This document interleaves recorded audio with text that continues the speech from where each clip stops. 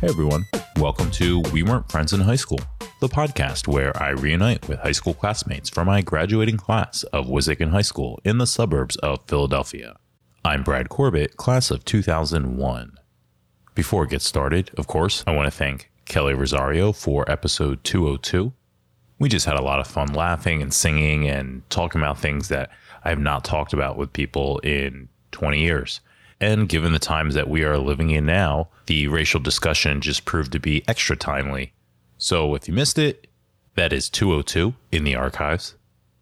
Also, 2 weeks ago on a Saturday night, I did a live broadcast on facebook.com/WWF in HS with Jessica Ignon, aka Jess Davis, who is a deputy sheriff out in California.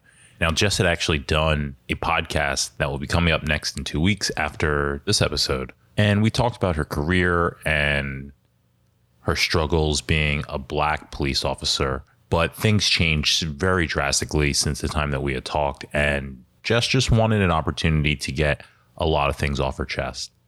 So we had a really good conversation, a really healthy conversation where Jess was able to talk about things from her perspective as not only a police officer, but as a trainer in the police academy and as a black woman. And for me, it was great to have someone so accessible to really every question or every talking point that I've kind of wanted to debate or throw out. So if you missed it, that was at WWF in HS on Facebook, or it's now on youtube.com/redshirtplaya.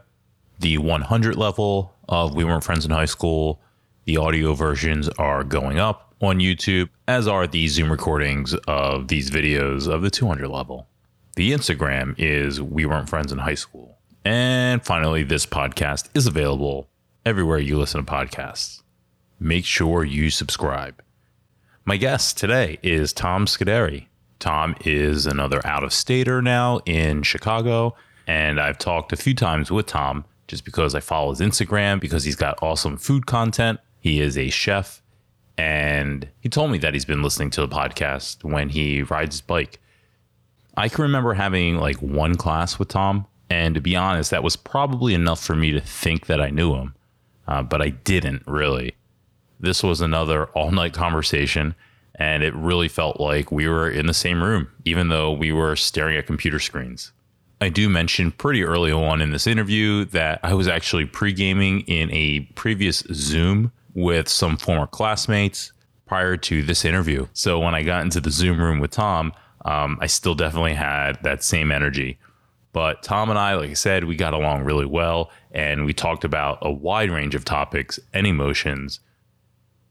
All right, here is Tom Scuderi. How are you? I'm pretty good, man. How you doing? I'm all right. Making out okay with all this? Yeah, it's a little, I picked a bad year to open a new business in January. Yeah. Yeah. I remember seeing that a while back that you were opening a restaurant. Yeah. Mm-hmm. Yeah. We opened on like January 20th. And so we're only like two and a half months in and had to shut down. So that's tough. Yeah. Yeah. But hopefully, we had good traction before we closed. So hopefully we'll be able to come back. Was like takeout or anything like that, like an option for you guys, or not even worth that? It was. We did just take out for like maybe a week and a half, and it actually was going really well. But I don't know. We just started to feel weird about asking our employees to come to work anymore. Like you could tell some people wanted to, some people didn't. It's like we're not making enough money to pay our whole staff. So, and there was no way that like I have like 6 managing partners at the business, me and 5 other people, and there was no way that we could do everything ourselves. So we just shut it down. What kind of food is it? It's actually like Americanized Chinese food. Oh, wow. That's interesting. It feels like something you'd see on like Triple D. Yeah. I haven't watched that show in a while. I lived in California for a while, and I lived kind of close to that guy. Oh, really? To his original restaurant, yeah. Did you ever meet him? I've heard stories about him in the past, as far as like the whole thing is like a gimmick. The hair is like a gimmick. Have you ever heard anything about him? Yeah, I don't know. I never actually met him, and my boss in California did not like him. So like I had heard negative things, and then coincidentally, years later, I've seen my old boss on one of his newer TV shows like several times. Okay. So I guess they became friends at some point. Okay. Well, with everything going on, this gives me kind of the opportunity to do these with people who don't live in the area at all, since everyone's kind of equal now and no one can actually come over here to my house. Right. So I thought it was a good opportunity to try and get some time with you, and luckily you had some time. So for sure, man. I mean, I got nothing but time right now. So, and I've been loving the podcast. So, oh, thanks, man. I've been doing this now, I guess, like for the past week and a half or so. I've been interviewing people. This is like the bulk of what my time has been now, just doing different interviews and Zooms with people. So, has everybody been local still, although it's a Zoom, or you getting some out-of-staters? Pretty much everyone's been out of state except for one so far. I did JP, and he's in Lancaster. Oh, okay. So, and then one was in California and one was in Maryland. What you drinking there? A little Jack and Ginger. Nice. So you're getting me, this is unique. You're getting me a little tuned up. I just came off of a Zoom happy hour. Okay. Alicia Conti. Nice. Adrian. Leslie Weber. McNitt.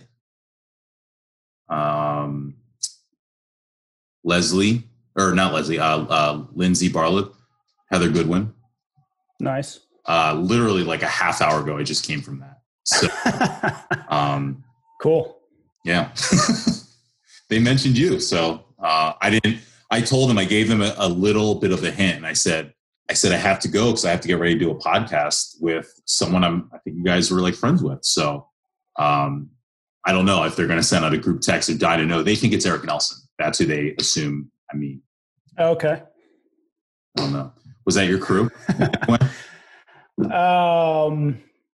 Yeah. I mean, I hung out with Alicia a lot. Lindsay Barley. Leslie Weber is actually my neighbor right across the street from me. Oh, really?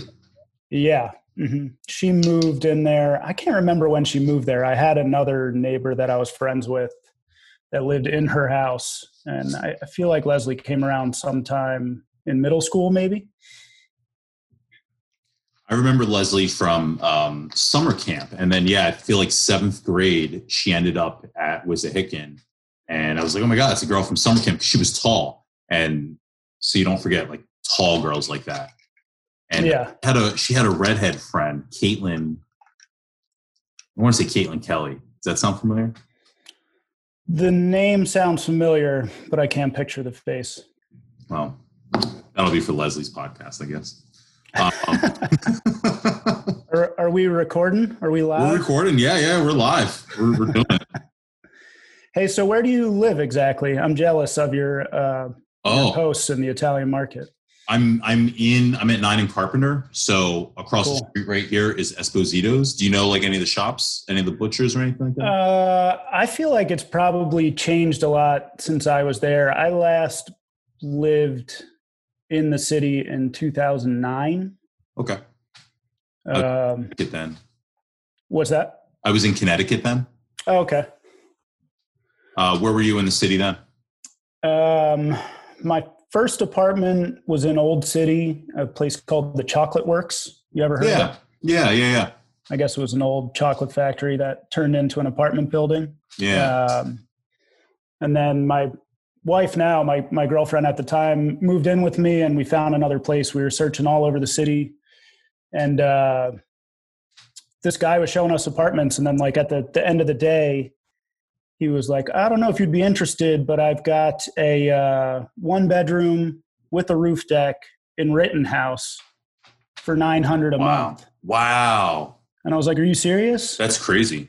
Yeah, I'd be interested. I mean, this is 2009, but still, like, we had a 4th floor walk up on 21st and Spruce with like our own private roof deck for $900 a month. Rooftop where it's at out here. Yeah. I loved it there. I mean, I hope to be back in Philly at some point. Yeah, I lived at 19 in Fairmount for a year, back maybe like 2012, and had a rooftop there. And that was like the best thing. It's like the only thing missing here is a rooftop at my now. Yeah, I see you talking about Jim Steaks a lot. Oh, yeah, I love Jim's. I love Jim's too, but I feel like that's not a common favorite for people. I feel like you get some hate for saying that. I don't know. It's your go-to spot. I feel like Pat's and Geno's is like the big hate spot. And what's the D'Alessandro's is the one everyone loves. Yeah. D'Alessandro's is like the big favorite. And Jim's is kind of the obscure, got to kind of know it to even know anything about it type of place. But it's not, you have to wait outside in the line around the corner on South Street before you can even get inside when the line's really bad. But they have indoor seating and they sell beer. Right. So very different than a Pat's and Geno's and D'Alessandro's even. Yeah. Do you have a spot? I loved Jim's when I was living there. But as far as like growing up around Wissahickon, I think Pudgy's was my spot. Do you remember Pudgy's? Yeah, we were just talking about that on the Zoom. Pudgy's is the spot. Pudgy's is great. Yeah. I'm like, so you call Pudgy's?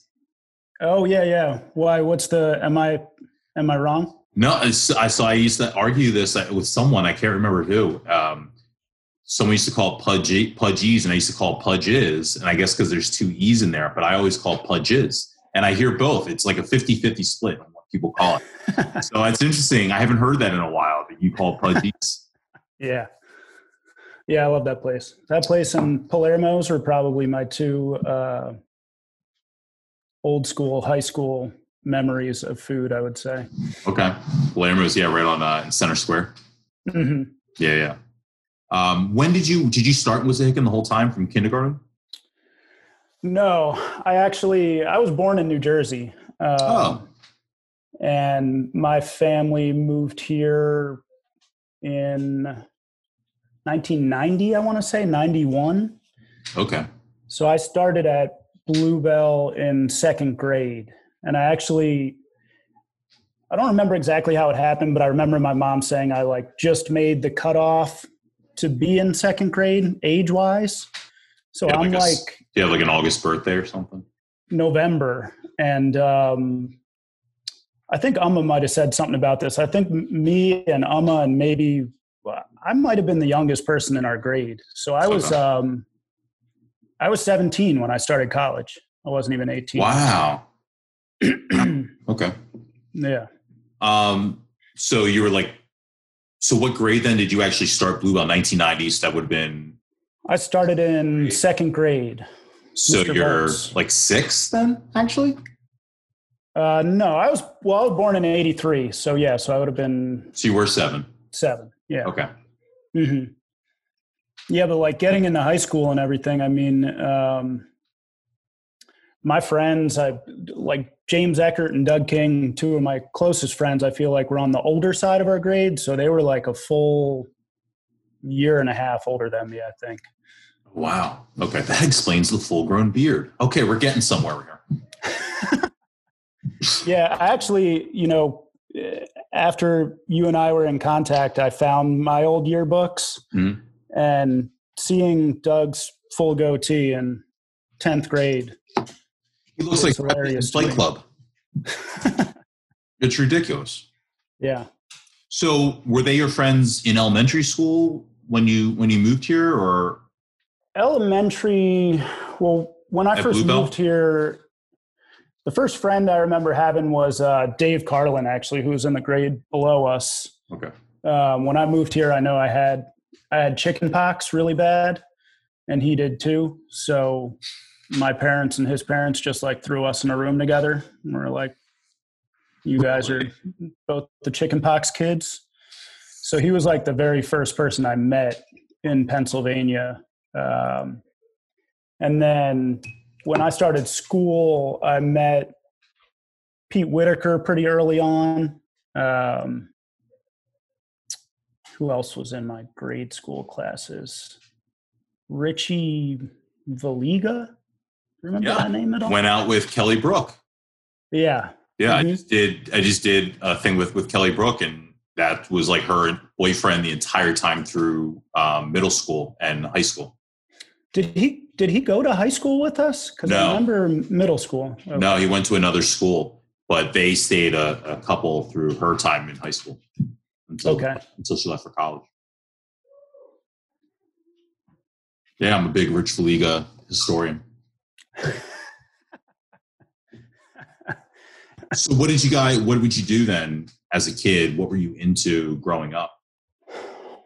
Like elementary school? Yeah. Just, like I was probably getting into like wrestling. I like basketball. Was probably into Ninja Turtles, but I like riding bikes. But what kind of stuff did you like doing as a kid for fun? Yeah, I think just being outside, causing mayhem. I remember Pete lived on Cathcart Road, like right across from Monco. Mm-hmm. And it was back when Monco was kind of like, they were doing some kind of expansion way back then or something. So we used to be over there in the construction zone and wander our neighborhoods a lot, I would say. Yeah. A lot of probably Super Nintendo, it probably was at that point. And then like getting into middle school, like skating became the major part of my life. And I think that's how I met a lot of friends, like inline skating and skateboarding. Yeah. Were you better at one than the other, or did you like one more than the other?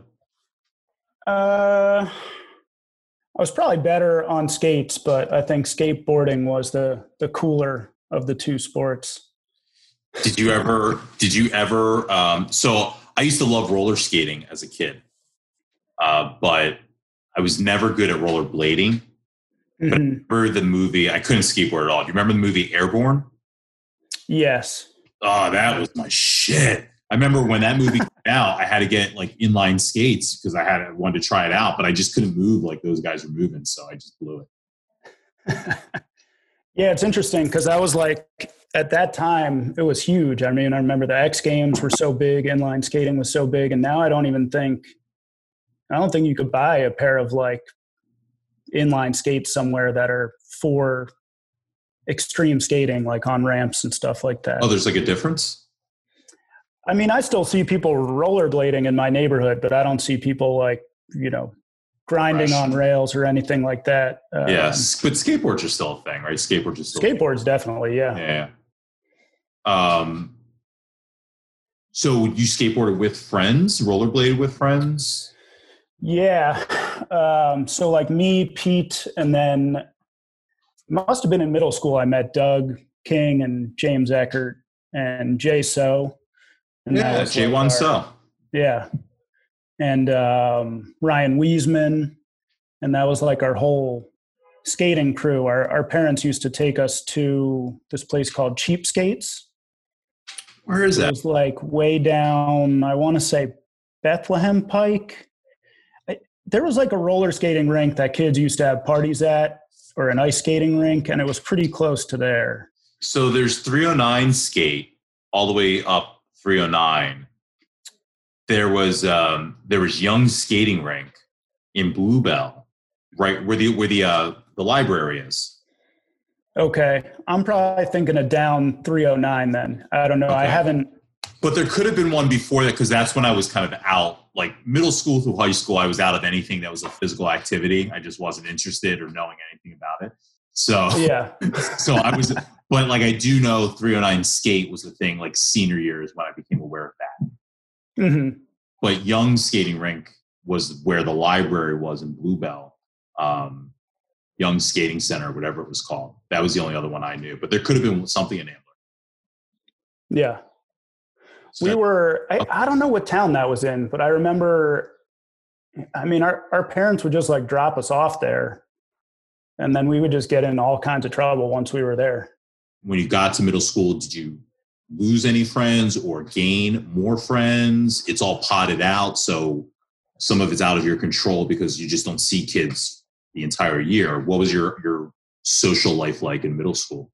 I feel like middle school was like a speed dating kind of round. There was like a lot of meeting a lot of kids, meeting a lot of new kids, like having kind of brief friendships. And then I feel like it really, somewhere between like 8th and 9th grade, really like tightened up and slimmed down for me into like a select few people. So some stuff like that are the things that I think about still to this day that, like, I don't know, bother me, but makes me curious enough to like do this podcast and talk to people.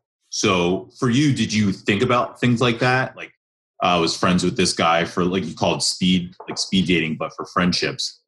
Do you think about those things of like, I was friends with this guy for a month and a half and now we're not friends anymore? Or things like that like register to you then, or is that just reflective? I think it's just reflective. And honestly, I pulled out, I didn't even know I had. I have my middle school yearbooks here, which I didn't even know I had. Yeah. And just reading some of the names in there, I was like, oh yeah, we were kind of friends back then. And then I don't really know. I mean, it just like naturally kind of like slimmed down to, I think people started to figure out what their interests were a little bit more as we got into closer to high school. Yeah.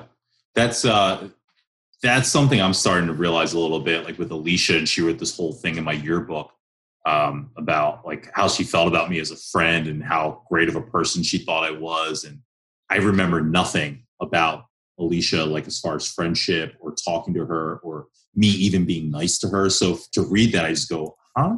So I'm starting to learn I don't remember. And even with like Sean McAmin, like until he brought it up, I just don't remember a lot of the relationships as much as I thought I did when I started this podcast. Right. Me too. I listened to your episode with Alicia the other day, and it's funny because she wrote something very long in my 7th grade yearbook too, which I totally didn't remember. I remember that we were friends even at Bluebell, and she lived pretty close to me right over on Evans Road too.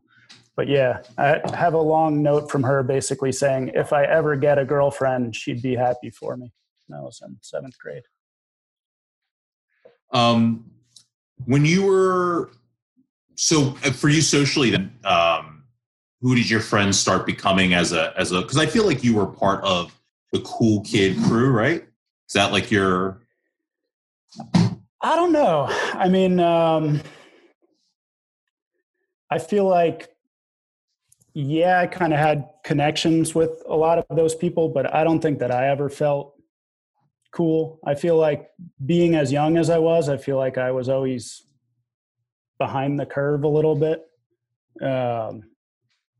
I was extremely sarcastic, and I feel like that was kind of like a defense mechanism because I was kind of like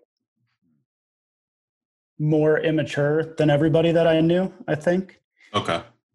Makes sense. But it was like, yeah, I mean, I mainly was hanging out with James and Doug and Pete and Jay, and like we were pretty close with Heather Goodwin and Rena Lewis and Alicia, and then like all of those guys lived in a different neighborhood, and we all had like extended relationships based off the neighborhood we were in, I would say. You know, I used to go to Pete's, and then through Pete, I was friends with James Yu. I used to hang out with Forrest Sellers all the time. Wow, yeah. He lived right down the street from Pete. And then Doug lived right next door to Chris Warren and right down the street from Javier. And then Javier was good friends with George Cortez and Joe Brown. So like we would end up with Joey Blake and George Cortez all the time.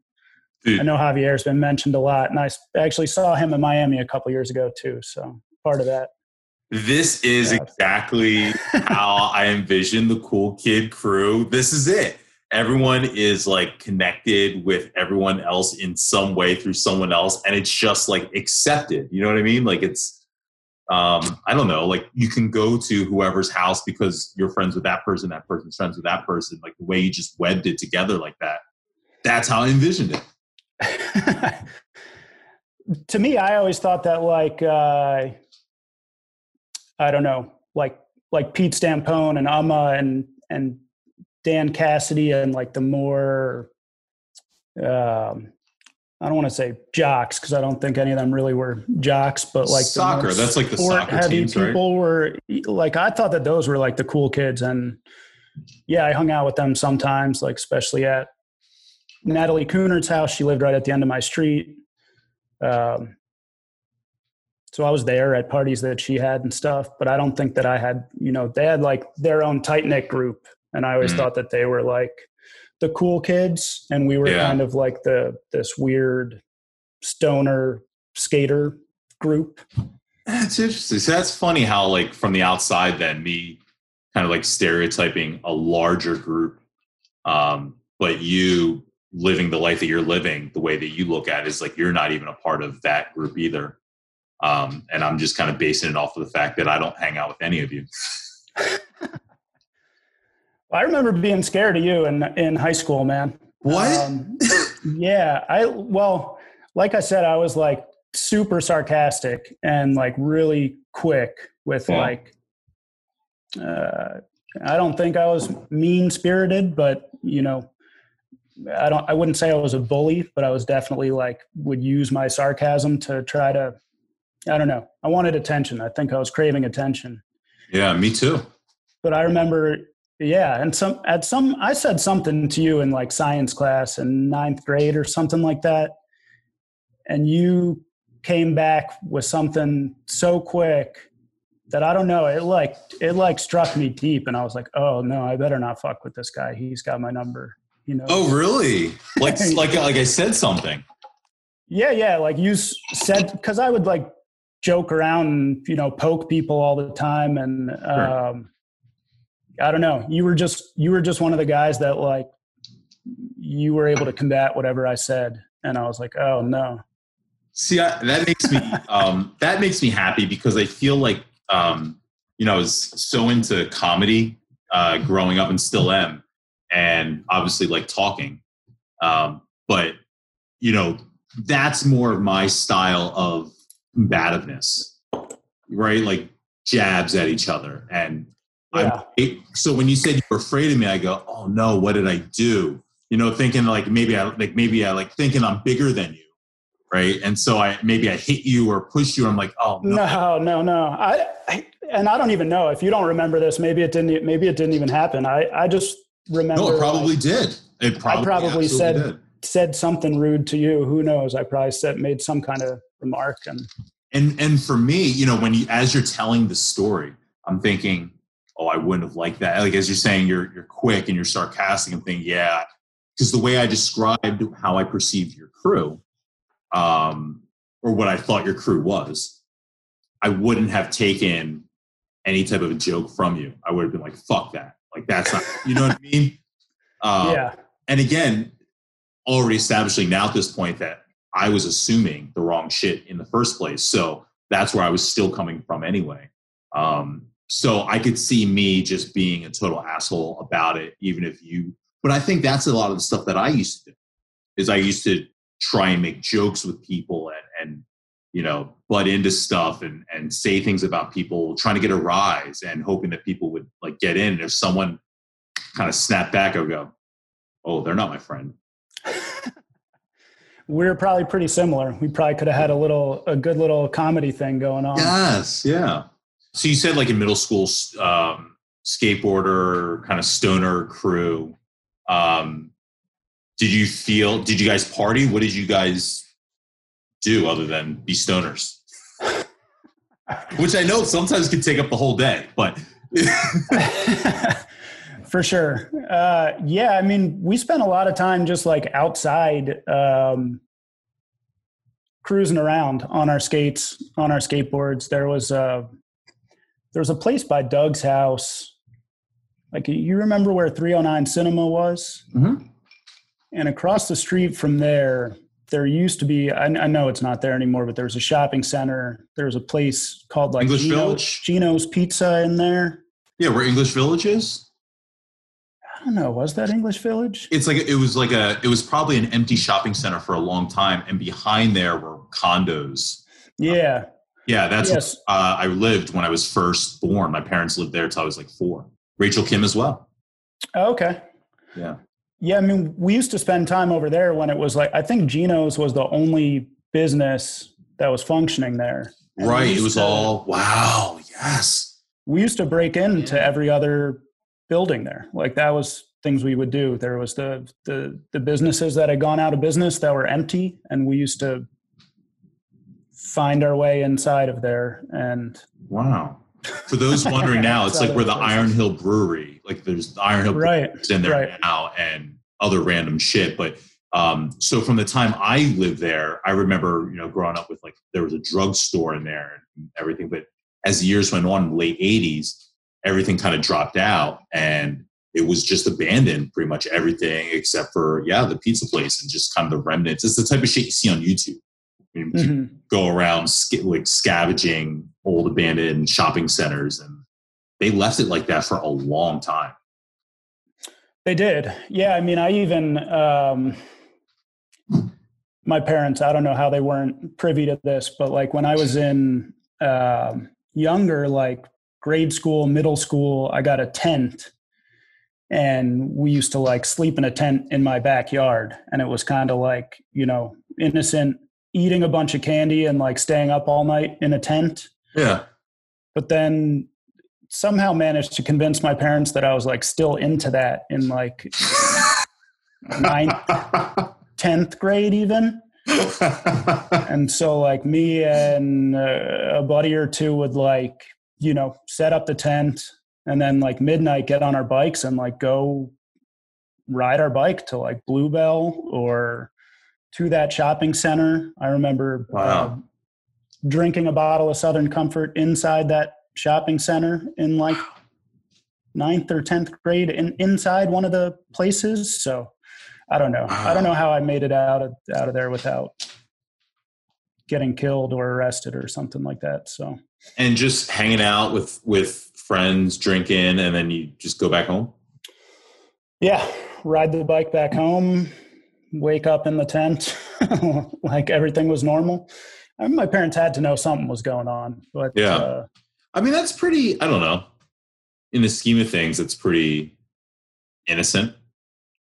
I suppose. I don't know. It's like you said, I don't know. I guess it's the type of thing that I think, like you said, you felt you were kind of, I don't know if I can't remember the word you used was immature, but you felt you were a little bit behind kind of your group of friends because you were a little bit younger. But I also felt that way. And so for me, I feel like that's like stuff that I maybe would have done, when I was like 19.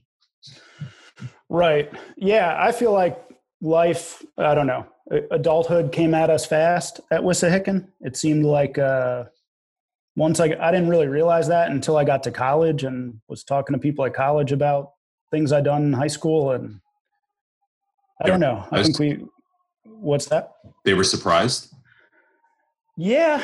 I don't know. There was like a lot of trouble and drugs involved in our high school, I would say.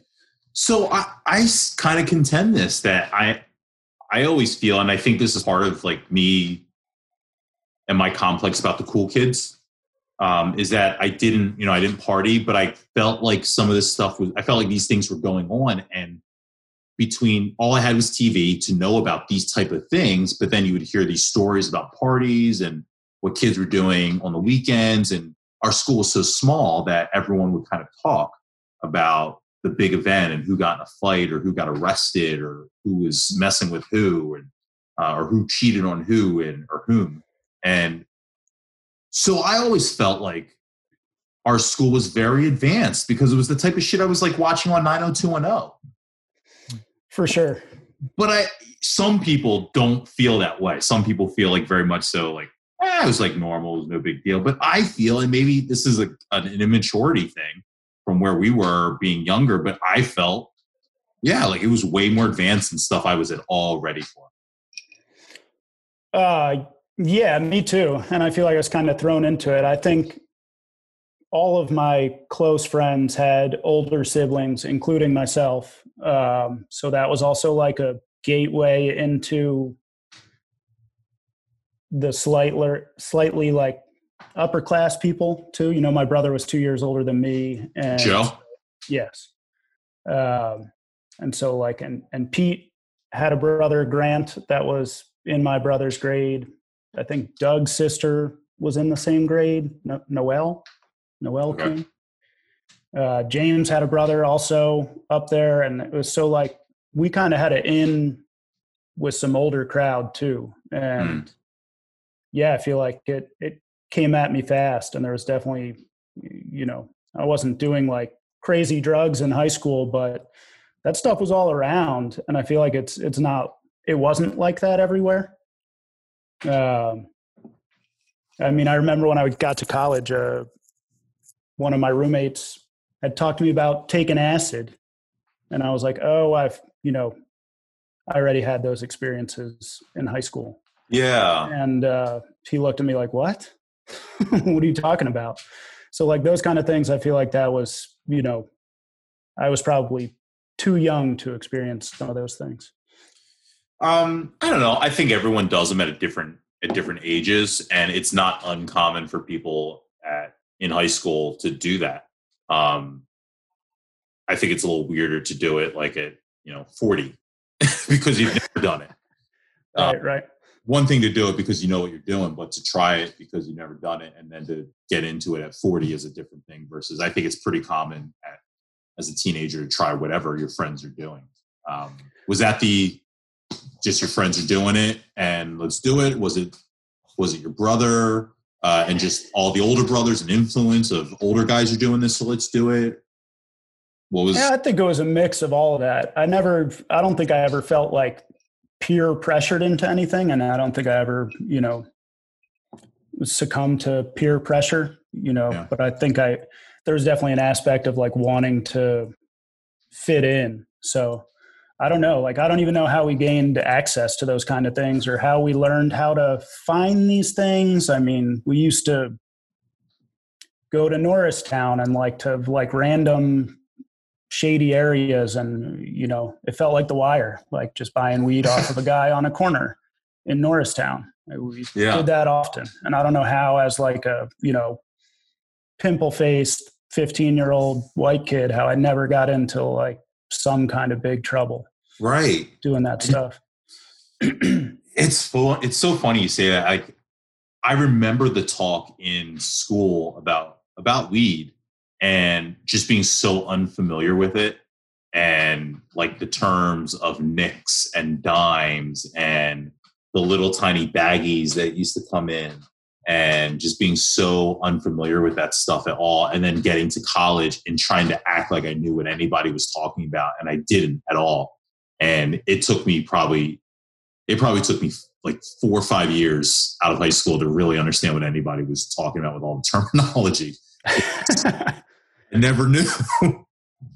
Well, I mean, all that stuff was the times are so different. I mean, it's like I'm in Chicago here now. It just got legalized this past year. I have a medical card. It's like I can't remember the last time I was nervous about holding weed in my pocket or something like that. You know what I mean? It just seems like such a normal thing to me.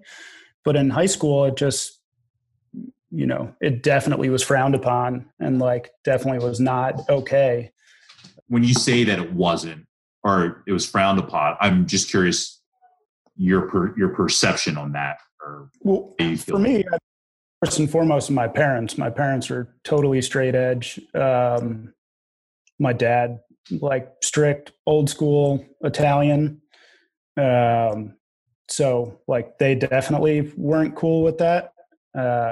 And teachers and stuff too. I just think adults in general, but I do think that there were like cliques within our cliques, and I don't think everybody thought that us being high all the time was cool. I don't know. It was maybe a little dirty. Yeah. When did that all, was that like a middle school thing, or was that just a high school thing, or? No, that probably started in high school around ninth grade or so. And again, part of that was like, I always got a ride to school with my brother who was like who would pick up his friends, and like, pretty sure I got high before school almost every single day. As a kid, just being like out of your mind a little bit, hard to deal with, hard to pull together when you're looking at teachers and bright ass fluorescent lights in school. Because I don't have any memory of looking at kids and going, "Ooh, that kid's fucked up." That's not something where I didn't recognize it. So was that something you could pull together pretty well, or? Yeah, I mean, I think honestly, and I could still say this now for anxiety that I have now, that I think smoking before school helped me sit there, pay attention, shut up, and not be like this annoying loudmouth. Yeah. So I don't think I was ever really worried. There was a couple times where like somebody blew up. I remember Rafi Sanchez blew up my spot real bad one time in Mr. Heppy. Was it Mr. Heppy? Yeah. In his class. 10th grade history. Yeah. And Rafi, as soon as I sat down, just would not stop saying how bad it smelled like weed in the classroom. It stinks like weed in here. It stinks like weed. And I'm sitting right in front of him trying to get him to stop saying that. And I think eventually Mr. Heppy sent me to the nurse. He sent me to the nurse. The nurse thought something was wrong with me and took my blood pressure. And my blood pressure was like extremely high. So she assumed I was high. And I told her I was just being the bullshit artist that I was. I just said I was very nervous about the whole situation that was going on. And she let me sit in the nurse's office for that whole period. Wow. And then took my blood pressure again at the end, and I was fine. So that's great. I don't remember ever being like worried, except for those situations where I almost got caught, because my parents definitely would not have been cool with that. Right. But if anything, I think it was helpful for me as far as paying attention goes. Joe, your only brother? Joe was my only brother. Yeah. He passed away in 2015.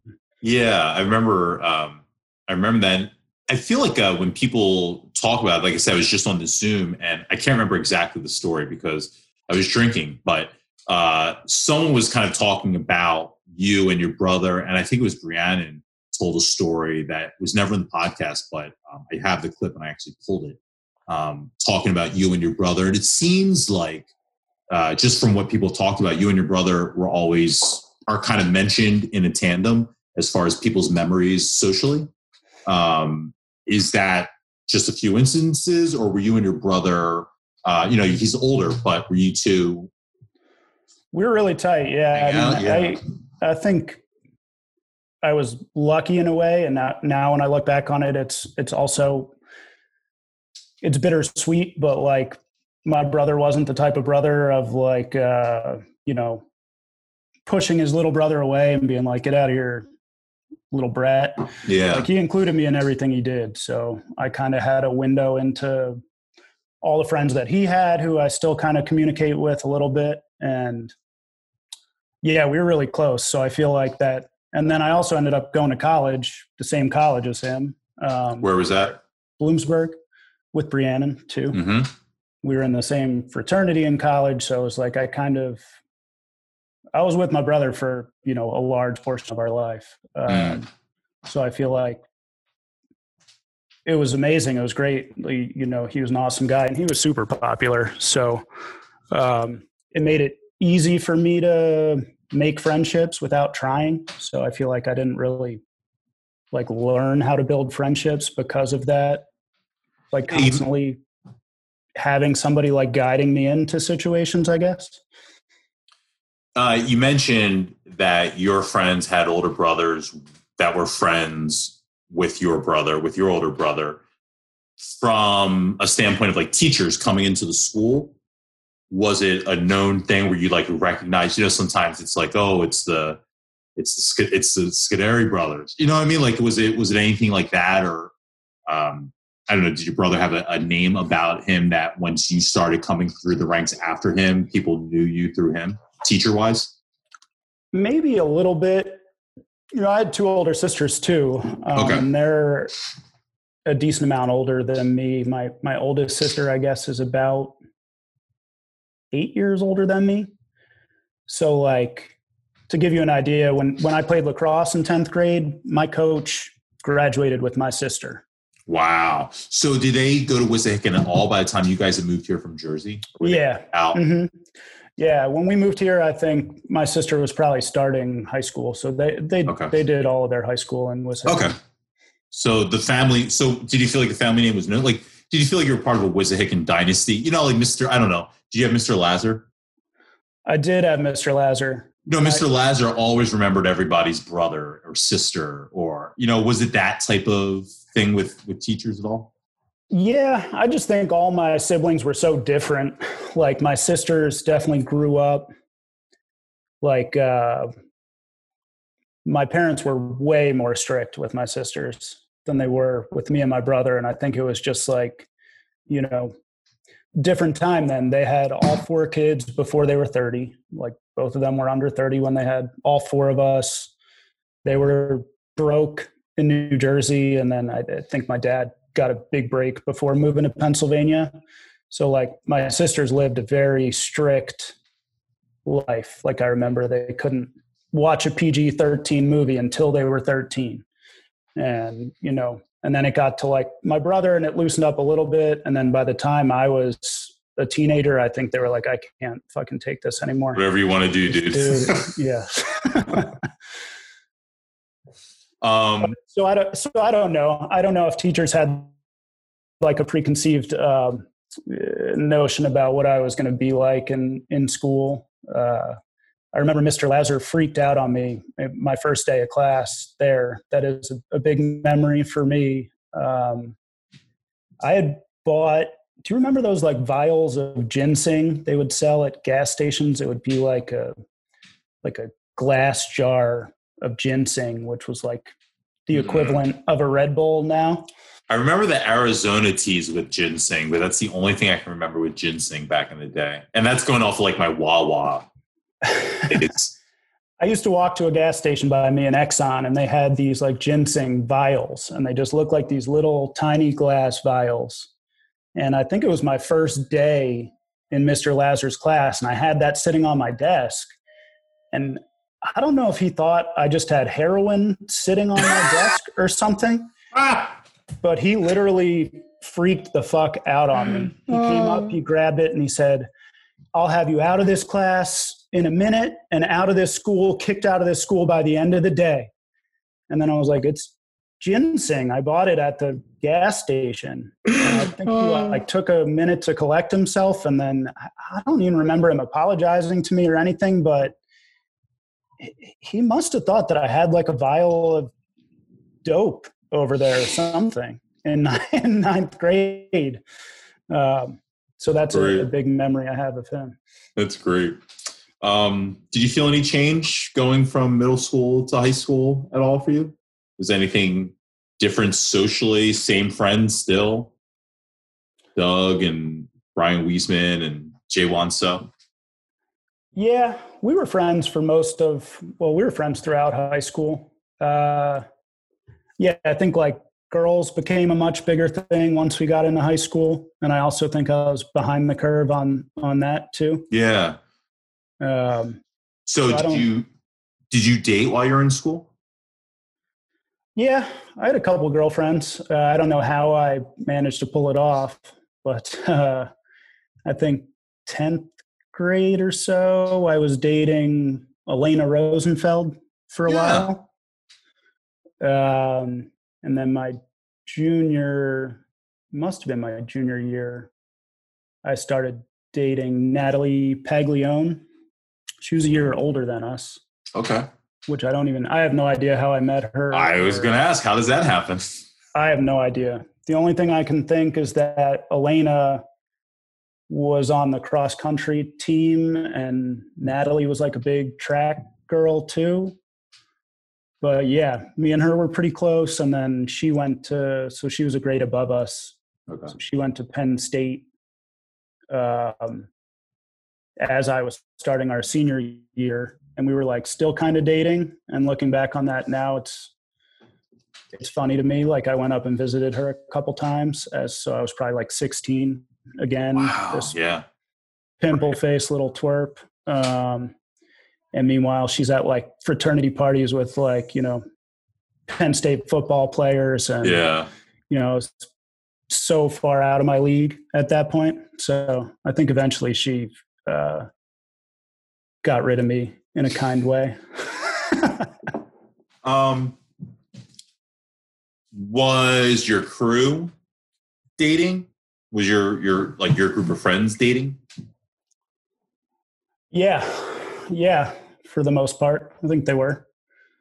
Because for me, like, so none of my friends really like dated at all, and so dating wasn't even like a thing.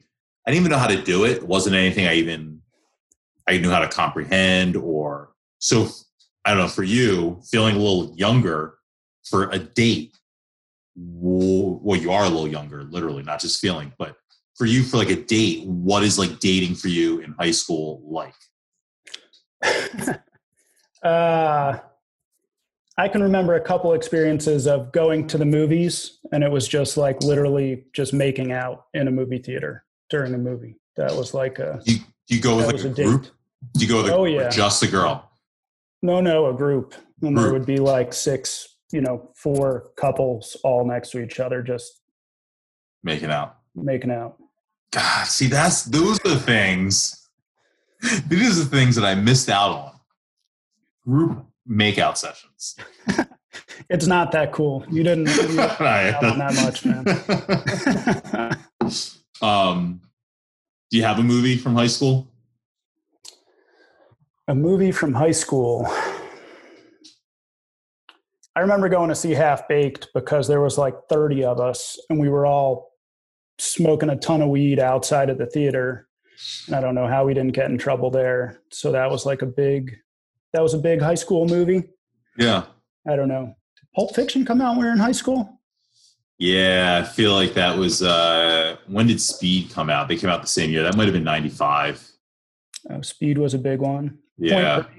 Point Break was a big... Point Break was even earlier. Big one for me. I just watched that the other day to revisit my TV. Are you a big collection. Keanu guy? No. But for 94. Some reason, Pulp Fiction's 94. Oh, okay. So that was for some reason, Point Break really stuck with me. I love that movie so much. Funny thing about Half Baked is that Neil Brennan, who is Chappelle's writing partner for the majority of Chappelle's, big part of his career, talks about when they did Half Baked, that like ruined their friendship for a little bit because this is why it's funny you mentioned you loved it because the movie bombed. It ruined their career for years. Like they couldn't get work because the movie was deemed horrible by everybody. No one wanted to touch them. Yeah. Have you watched that award ceremony for Chappelle on Netflix? The Mark Twain. Yeah. I've watched a lot of the YouTube clips that they released a few months back. You should watch it because Neil does a lot of talking about that particular. I've seen it. Yeah, so. I've actually watched a lot of Neil's stuff. I liked his, and I loved the Colin Jost bit with him and Kenan Thompson and Michael Che. Yeah. Where he's good, and I'm here to represent Mark Twain. I love that. I still have Half Baked on VHS. I'm a weird hoarder of old DVDs and things, and that's one of the movies I still have on VHS. I've got like 5 movies on VHS here at the house. Forrest Gump, Twister, Jurassic Park, Mighty Ducks. Okay, Mighty Ducks, a big one. That might be it. Do you have a means of watching those VHSs? I have a TV VCR combo upstairs in the room that I normally podcast in, and I don't ever use it. That's old school, like the TV with the VCR built in. Yeah, it's about like yay wide, about like yay deep, and it's a TV VCR combo with a remote control. So I have a lot of wrestling tapes, also being a big wrestling fan, and so for a long time it was very important to be able to play VHS tapes, and so I've always kept this thing because I can't not have them. But now there's nothing. I never use it. All wrestling stuff is digital now. So they're just paperweights. What happened with your career with the, I know you worked for WWE. Oh my God. I talked to you before because you used to be in Chicago a little bit. So yeah. I used to pop in there. Basically I pissed off my boss, and embarrassed him in front of the team. And so he just took it as an opportunity to fire me. That was it. It was very like sudden. I was tired. I disrespected him. It's very wrestling's very mafioso like. It's a weird fraternity. I imagine cooking is not very different. You know, a lot of wacky people, and just kind of knowing where people have been, whom they've worked with, earns a lot of stripes and bonding when you actually meet them. Yeah, it's kind of a tight-knit group, and kind of working in an industry where the hours are so obscure that you kind of end up forced into only being in contact with people that are in the same industry as you, basically. Mm-hmm. I mean, you know, and that takes kind of years for that to happen. I know so I went to college, and then I went to culinary school, and then I started cooking, and, you know, it took my family years to realize that, like, no, I can't have Saturday off to go to a baby shower or whatever. So it's like my weekend, in quotes, is like Monday and Tuesday. Yeah. You know, that's when I'm off of work, and which I enjoy, but it's definitely been like, I've fallen out of touch of many people I went to high school and college with it's just, you know, you get invited to do something on a Saturday 6, 7, 8 times, and then by the 9th or 10th, it's like, I'm not reaching out to that dude again. It never comes. So, yeah, exactly. Did you work in high school? Yeah. Oh yeah. You work. My first job, was at I want to say it was a Clemens. It was on, what would that have been? 309? In Centers. Well, there's one in Springhouse right before you get to 309. Yeah. Across from like a drugstore where the Blockbuster went, and they eventually built a Gennardi's over there. Or maybe, no, they built a Giant over there eventually. Sure. Yeah, that was the one. So I remember getting my, like, you had to get like working papers. Yeah. In high school.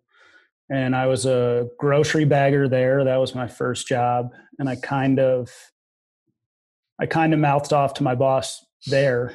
I don't think I got fired, but something happened at school, and I had to stay after school one day to retake a test.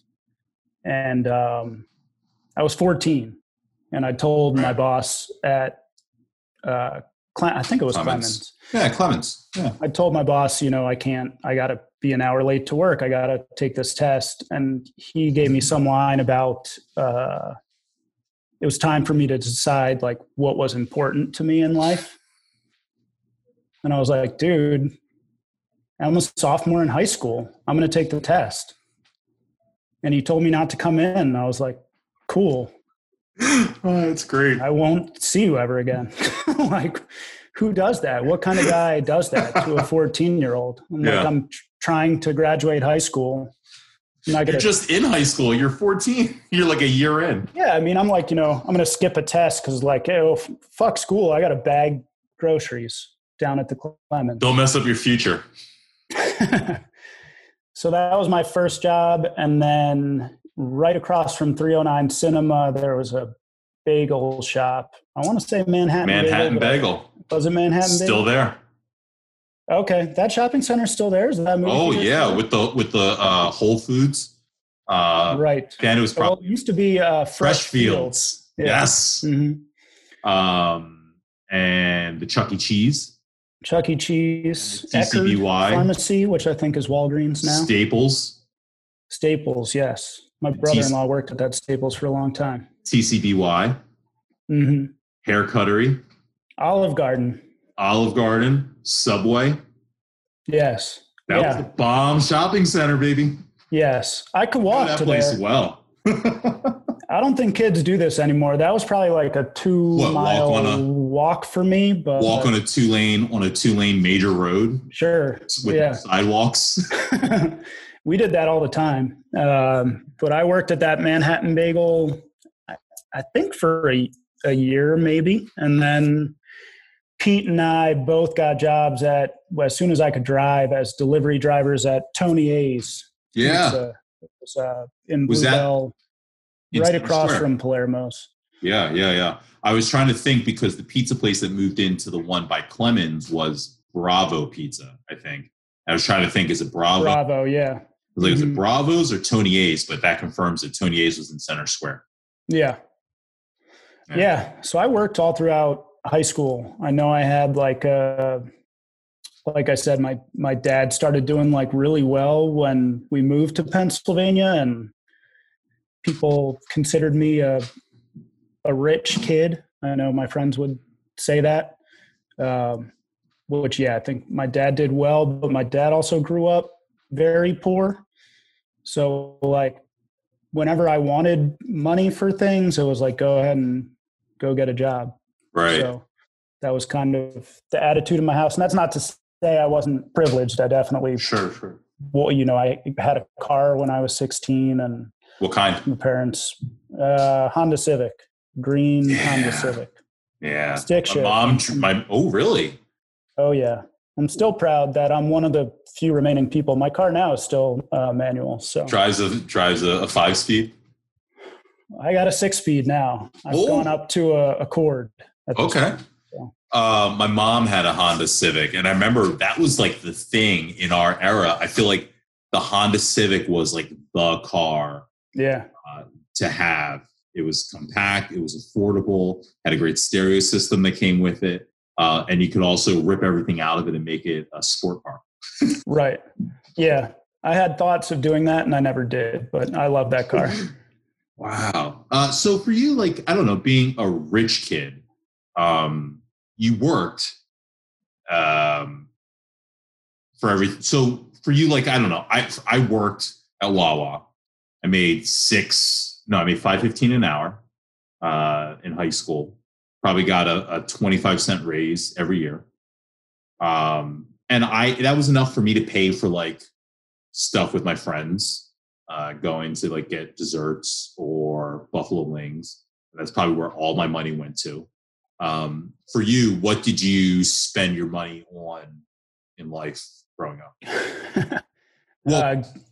Versus what would your parents take care of? I'm assuming clothes and things like that are what your parents would. Yeah, my parents took care of like clothes to an extent. Like if I needed clothes, they took care of it. And they, bought me that car. But I worked to kind of pay for stuff that I wanted. I paid for my own gas. I probably spent most of my money on alcohol and weed outside of high school. Yeah. So I don't know. And I've always been like I wasn't a great student in school, but I think I've always had a very good work ethic, which I think I got from my dad. So I don't know. I've always enjoyed working. Right now is like the hardest time for me. I've been laid off for a little over a month, and I think that's the longest.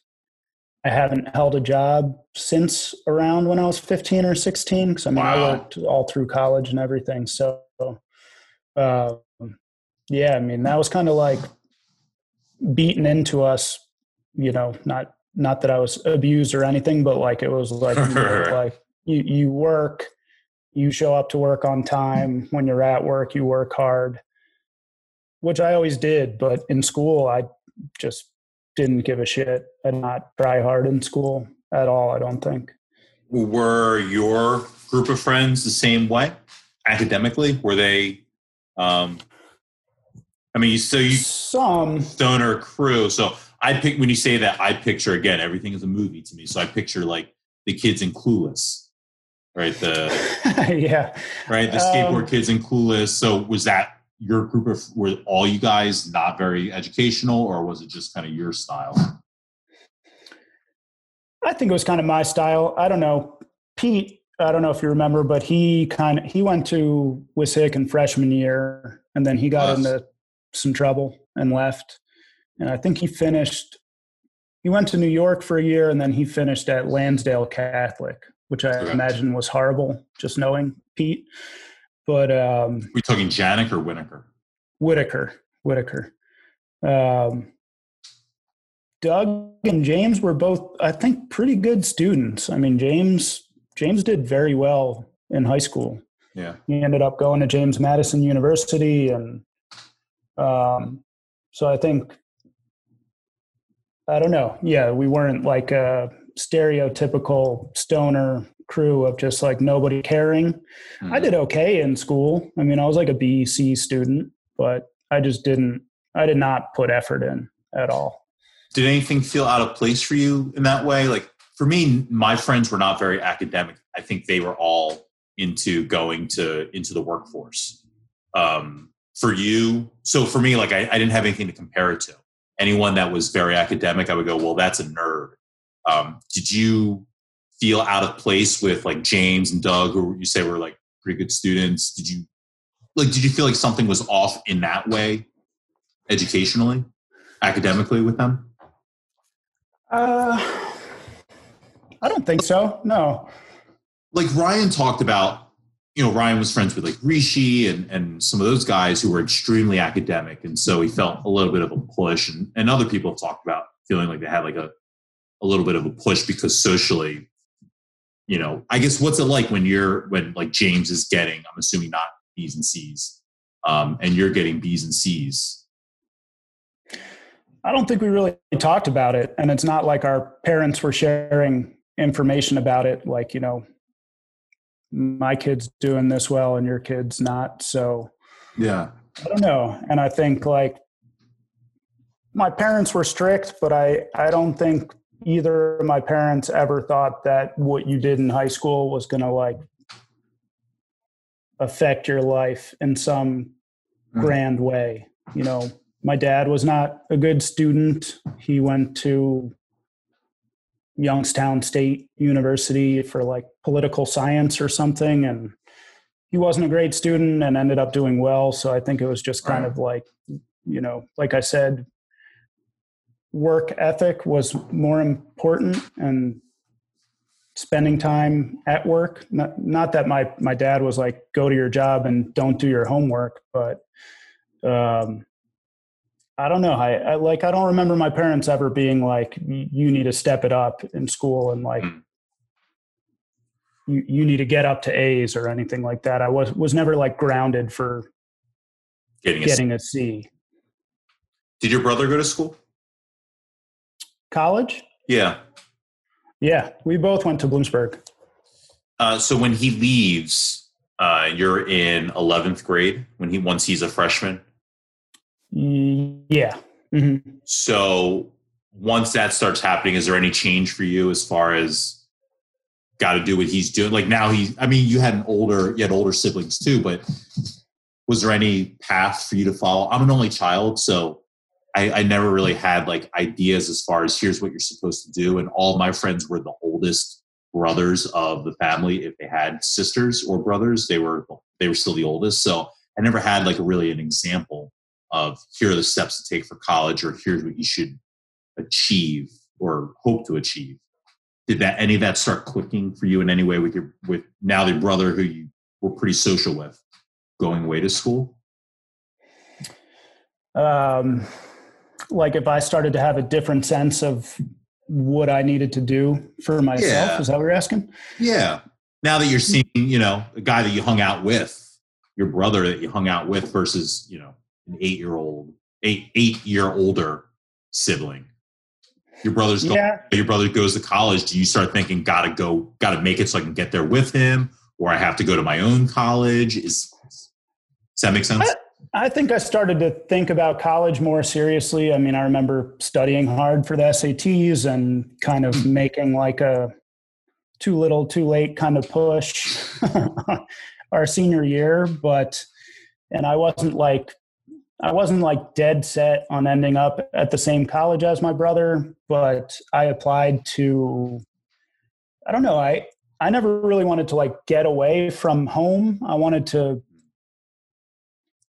get away, but I wasn't like, I need to be on the other side of the country or the other side of the world or anything like that. So I think I applied to only 3 or 4 schools, all in Pennsylvania, maybe. Okay.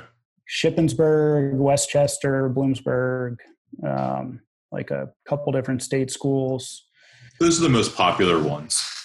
Yeah. So I don't know. I don't think my mindset changed. I think I started to think more seriously about like, what do I want to do? But honestly, even in college, I didn't know what I wanted to do. And now I'm going to be 37 this year. And it's like, I kind of feel like I've just started being an adult. You know what I mean? It's like, got me beat. College was like college was a wash. And by the end of college, I realized, I was in a business major, and I was kind of always high energy and didn't want to, like, kind of twitchy, not knowing what I wanted to do, couldn't sit still, probably ADD. And by the time I got to the end of college, like had a lot of cooking jobs in college to get me through college, to pay my bills there. And by the time I finished school, I was like, I don't want to do anything in the business world at all. Like my junior year, I kind of decided that I wanted to go a different route. And I was encouraged to get my degree since I was so close. So I got a degree from Bloomsburg, and then I went, I think, a week after graduation to culinary school in Poughkeepsie, New York. Wow. So when you're in school, though, at no point are you thinking, what took you to business at Bloomsburg? Or was it specifically business at Bloomsburg? Was that like the... Yeah, business management. I don't know. I probably thought I was following in my dad's footsteps a little bit, getting into the business world a little bit. But then I think towards the end, when I was going into culinary school, I thought, all right, well, having a business degree can only help me with wanting to open my own business eventually, which it has. But yeah, that's a great point. Boy, I didn't even make that connection. That's an awesome point. Brad, I didn't make that connection either back then. I had no idea what I was doing. When you're leaving school, or what are your friends doing? Like as I don't know, I guess as school is like kind of wrapping up for you in high school. What are your friends doing? How are you feeling about the transition? Well, that's what was weird. Going to Bloomsburg from Wissahickon, so you're not going to not know anybody. There's probably like 8 people at least off the top that are going there, right? That you know. Right. The big difference for me was just that I started college, I think, like I said, I got accepted as a summer freshman. Like my grades weren't good enough to get in all out, which I think Rhiannon had said the same thing. Mm-hmm. So we graduated high school, and then I was in college like a week later. And like I said, I was 17. So a lot of my friends were like getting ready to experience, post graduating high school, summer, right, party time. You're leaving right after senior week. No, before. I drove to senior week with Chrissy Benedict from Bloomsburg. So we had already had our first week of classes. Because I kind of remember going to senior week and kind of being like, I've been to like 3 frat parties already, like, I guess I'll go to senior week. Sure. I was super excited step back and slum it. But yeah, I had already been in college before everybody went to senior week. So it was strange. And then the way it worked for me was I was a summer freshman, and then there was a gap. So I wasn't there for the fall semester. So I think I might have even seen you. I took some classes at Montco in fall 2001. Okay. I was definitely there. And then I had thought about being a teacher. I have no idea why, but I took a couple of education classes that semester and then switched to business. So wait, explain this to me. So you take summer classes at Bloomsburg, but then you come and take first semester at Montco? Or fall semester at Montco? Yeah, I'm not I don't remember exactly, but you had to go to this summer program and you had to do well in order to be accepted, but that was still considered a semester, I guess. So you then either you were summer fall or summer spring, and I was summer spring. So it's like your full school year was summer plus one other semester. Okay. So I kind of was. So you do an accelerated class. Yeah, I took a couple classes because I thought it was going to get me ahead in college, even though it took me 5 years ultimately to graduate. Same. But, so you graduated in 06? Yes. Yeah, same. So for you, you're doing business. What are you working? You're doing work when you're in college too? You're working through college? Yeah, but I worked at I worked at a sub shop up there for most of the time I was there, just like a sandwich shop. Yeah. So I always worked at delis. I worked at Wawa forever. Through college. Jealous. And why? Because I love, you haven't lived without Wawa for, a decade, which I have. Yeah, you're right. Nobody understands what Wawa is. I feel lucky that I know Wawa from the old school days, back when we used to actually slice the turkey meats and where it was all prepackaged, and we used to make the pre-mades and we used to make the wraps, and we made everything back behind the deli. Now, not so much, but I'm lucky, I guess, or I'm jaded because I was there for almost a decade. Has Wawa fallen off? Can you go on record and tell me what? Yeah. Last time I was home, I didn't feel like my sandwich was what I remembered it being. Yeah. So they've made a lot of changes to their service. So first of all, when I was there, when I first started, we used to make strombolis. They don't do strombolis anymore. Number two, they make their own bread. And so we used to get Amoroso bread. And not a thing anymore. They bake their own bread like Subway. It looks like Amoroso, but it's not Amoroso. So the bread's a little looser, maybe is the right term. On top of that, so this is actually part of my end of Wawa. One of the things that I did my last year working at Wawa was I transferred after college. So I worked at Wawa all through college. I would transfer every semester to the beach and then transfer back either to home or to the city, depending on where I was living when I was in college. And my final year, I transferred to corporate. And one of the things I was doing there, the main thing I was doing at corporate was training SAP for all Wawa. Wawa was basically running on DOS the entire time I was there for their inventory. So their messaging system was on DOS. Their inventory, when you scan a pack of soda, it doesn't know how much soda is actually in that pack. And it doesn't know when you sell a pack of soda, how much soda came out. When I graduated, they moved basically to a Windows system. They needed to train everyone. So I went around all 5 states at the time. They weren't in Florida yet. I went to all 5 states where Wawa is, and I trained all the employees on how to count product. And this new system could say, when Pepsi brings in 12 packs, it knows there's 12 cans in the soda or in the pack. And if you bring in 5 packs, they know that there's 60 cans. And if you happen to break open one of those packs and put 12 cans in there and you sell 1 can, they still know that you've got 59 cans, regardless of whether you sold the pack or not. So I was training all the stores on learning stuff like that. But one of the things that it did, because it got the inventory right, was it got Wawa's financials right. And so they started learning that people are over scooping when they're making tuna wraps for the night before for the next day. They're making giants. It's shrink. And you know the term from working in food, right? Shrink and waste management, or not waste, loss prevention, like that. And so they were realizing, oh my God, people are we used to slice all the turkey. The turkey had to weigh 0.09 ounces. They're realizing people are overweighing on the turkey, over scooping on the chicken salad, the tuna. And so that is now Wawa is pre-wrapped everything. Yeah. The wraps come shipped in a truck the same way the donuts do, the pre-made hoagies. All the stuff that's in that refrigerated case, if you've been in recently, is all shipped there. The turkey now comes in a package that's already separated by weight. Oh.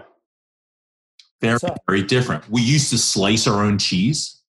Only like the American and the provolone came actually in a package. Everything else is Swiss, Munster. We used to slice everything. We used to have Lebanon bologna, liverwurst. Like we had everything. Now Wawa does not have any of that stuff.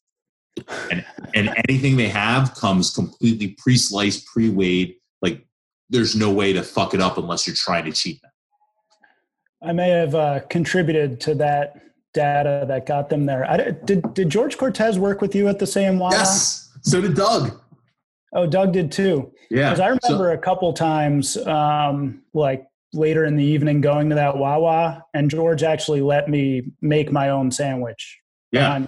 Back there. That Wawa was super lax. That was the one I was always at. That was the one I worked at the majority of my time there. Yeah. I went to maybe junior year, I started leaving, going to other stores. But I kept working for years. I was always like a sandwich guy, hoagie guy. When did you start to realize you were actually had any talent, skill at cooking? Man, I don't know. I was always into it. Like I was into the restaurant world, but I don't think I really knew how to cook like classically, I guess you would say, until I went to culinary school. I mean, I did a lot of cooking at home just based off of what we had in our fridge. My mom's pretty good cook. Yeah.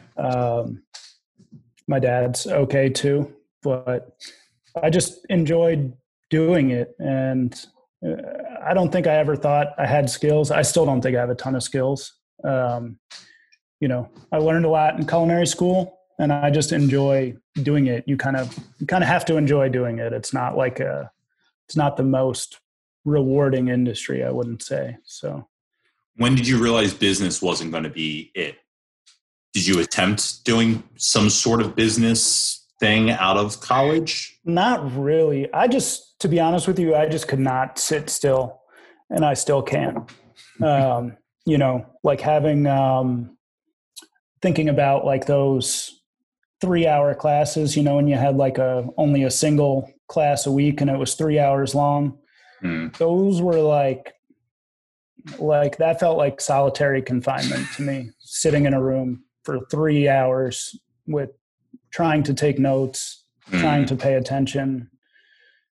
I was not good at it. And at some point in college, I was like, I cannot sit at a desk. I cannot be in a cubicle. I can't just be sitting staring at a computer. It's not going to happen for me. And was a wise decision for me. I mean, I spend, 12 hours a day on my feet and kind of active and engaged with several people. So do you panic at that point? Like I think you said it was junior year, you started to kind of realize that, right?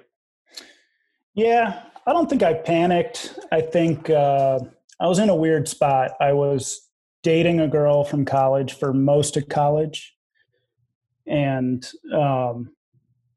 she started to give me a lot of flack for wanting to go to culinary school, and that was odd to me.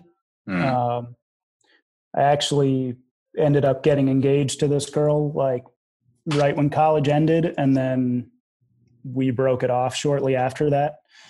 But I don't think it was like, I don't know. I wasn't scared about my future at that point. I just knew that I needed to do something different. and I wasn't ready to just start working at like in a random job in the business world. You make an attempt? No, I applied for culinary school before I graduated from Bloomsburg, and that's cool. All my papers were in, and like I said, I don't even think I went home. I think I went straight from Bloomsburg to New York.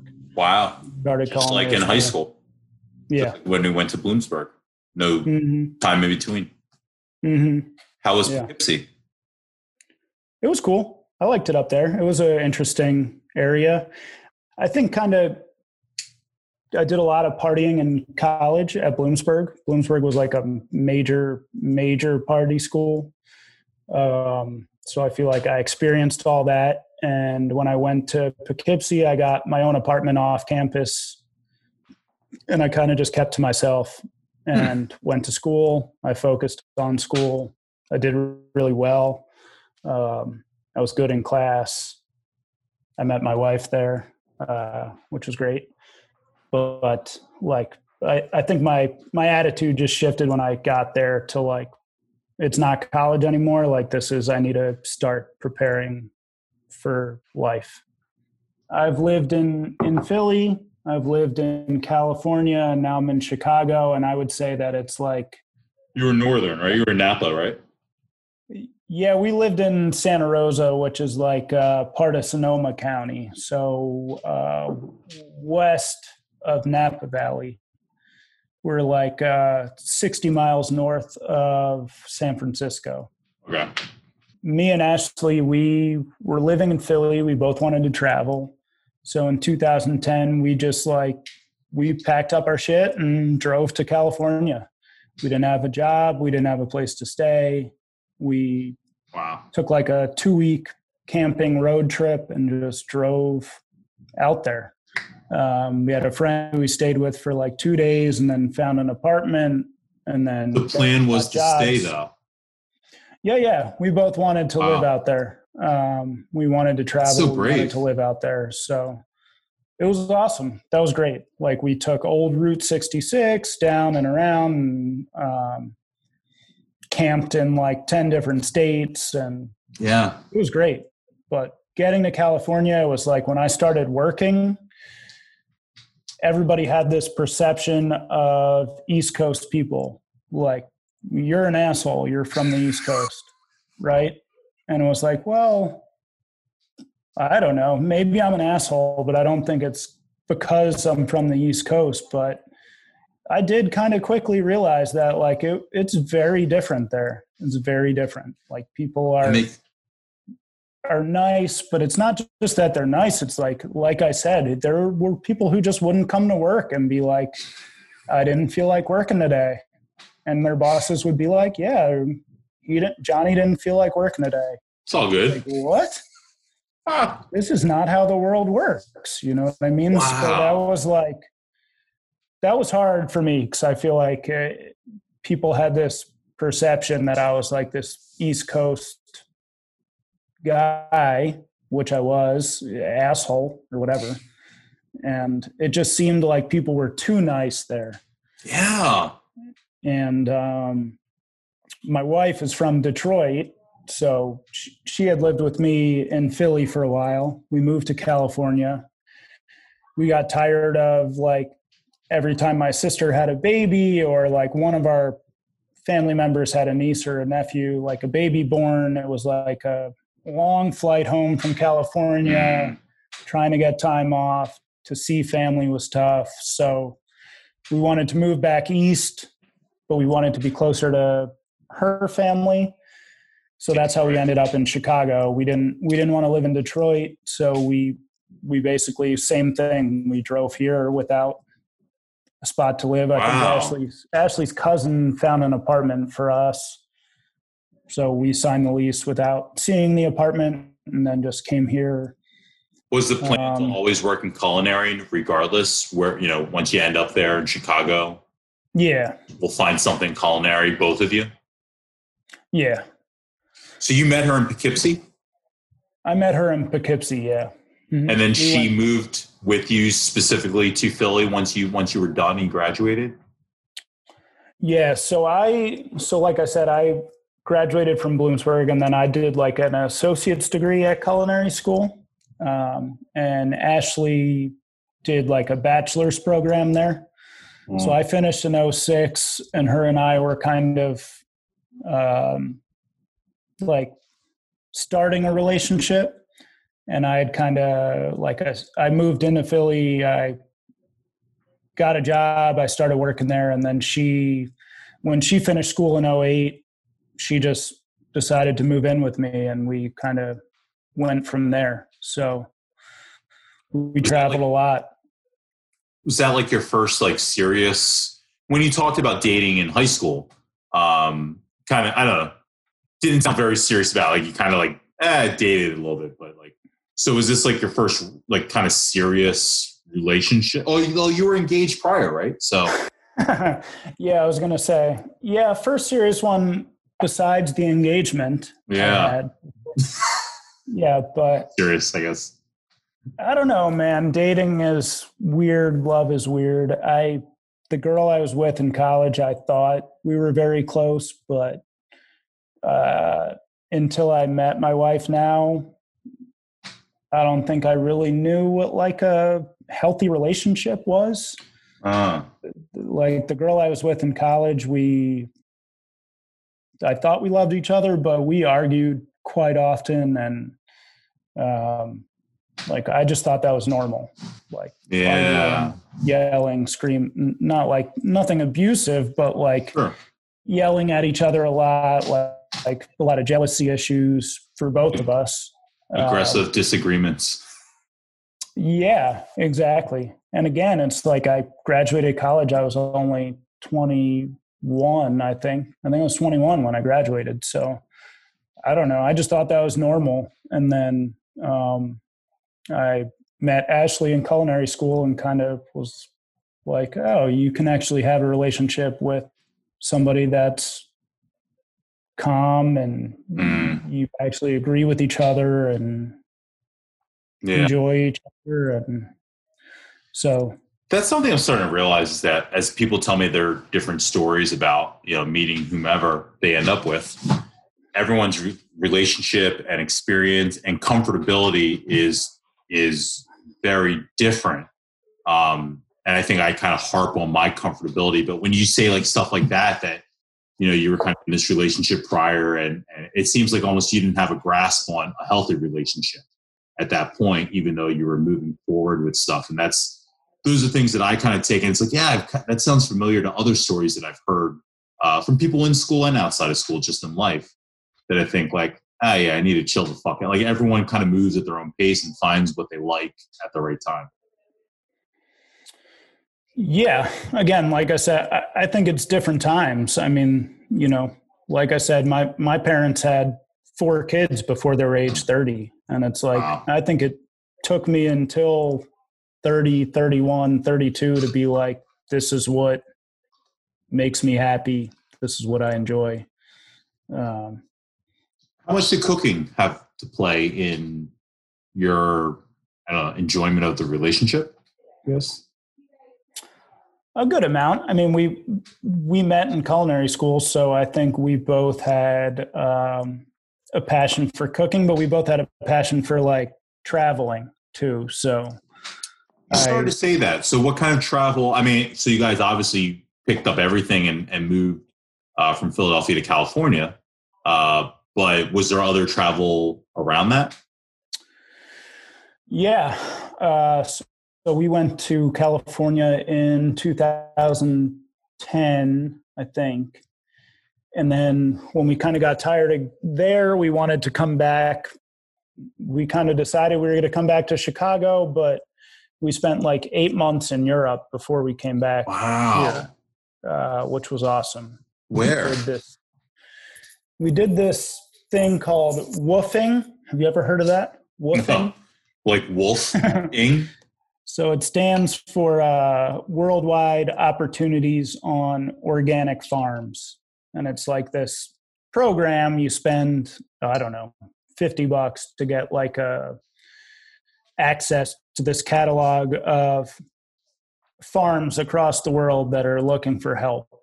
but it's not looking just for what kind of help? What kind of help? Like, what do you mean? It could be anything. It could be from like, scooping cow shit in a, Wow.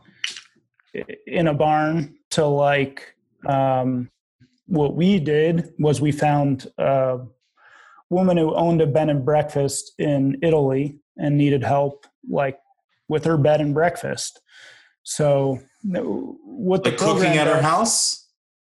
Yeah.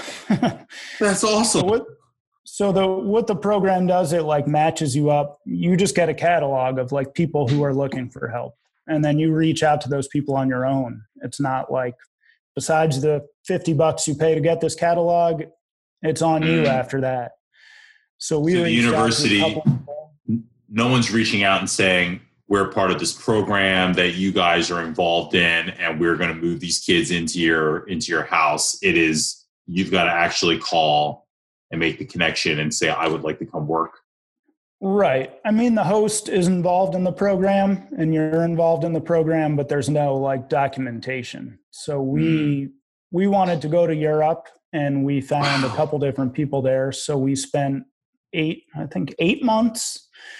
We went and spent a month with a family on an island,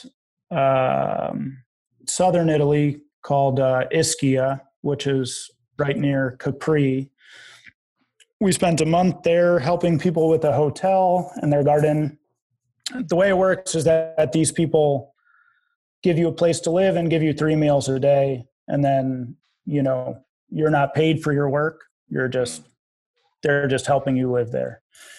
So we spent a month on that island. And then we spent about 6 months with this woman and her husband in Benedello, which is like right outside of Bologna, Italy. She owned a bed and breakfast, and we spent 6 months there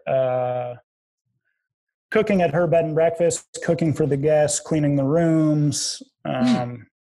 They would take us everywhere. They took all their guests on like tours of Parmesan factories, prosciutto factories. So we were like able to go for free on those tours as part of being like part of their labor force. I was having a little soppressata. Nice. There you go. It's fitting. And then part of that trip, we spent, I think, 2 weeks in London and then a month fishing at a salmon fishery in Scotland. Wow. And all of that was like, we paid for our, transportation, and then the people we stayed with paid for everything else. We just worked. How long have you been in Chicago to where you started, I guess, going into, I was following your Instagram years ago when you were like posting lots of food stuff, but how long until you actually got into your own business? What was happening there?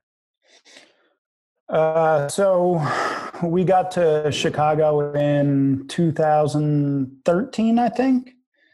And I started working for a guy at a restaurant in a neighborhood called Pilsen. And I worked for that guy for about a year. He left that restaurant and like took some time to take care of his kids and told me he was going to open his own restaurant eventually, which he did in 2016.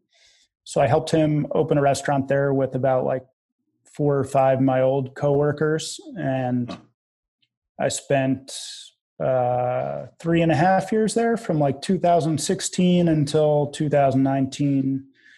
I opened that restaurant. We worked there. Everything went well there. And he offered me a partnership at a new restaurant we were going to open. So me and a good friend of mine through work here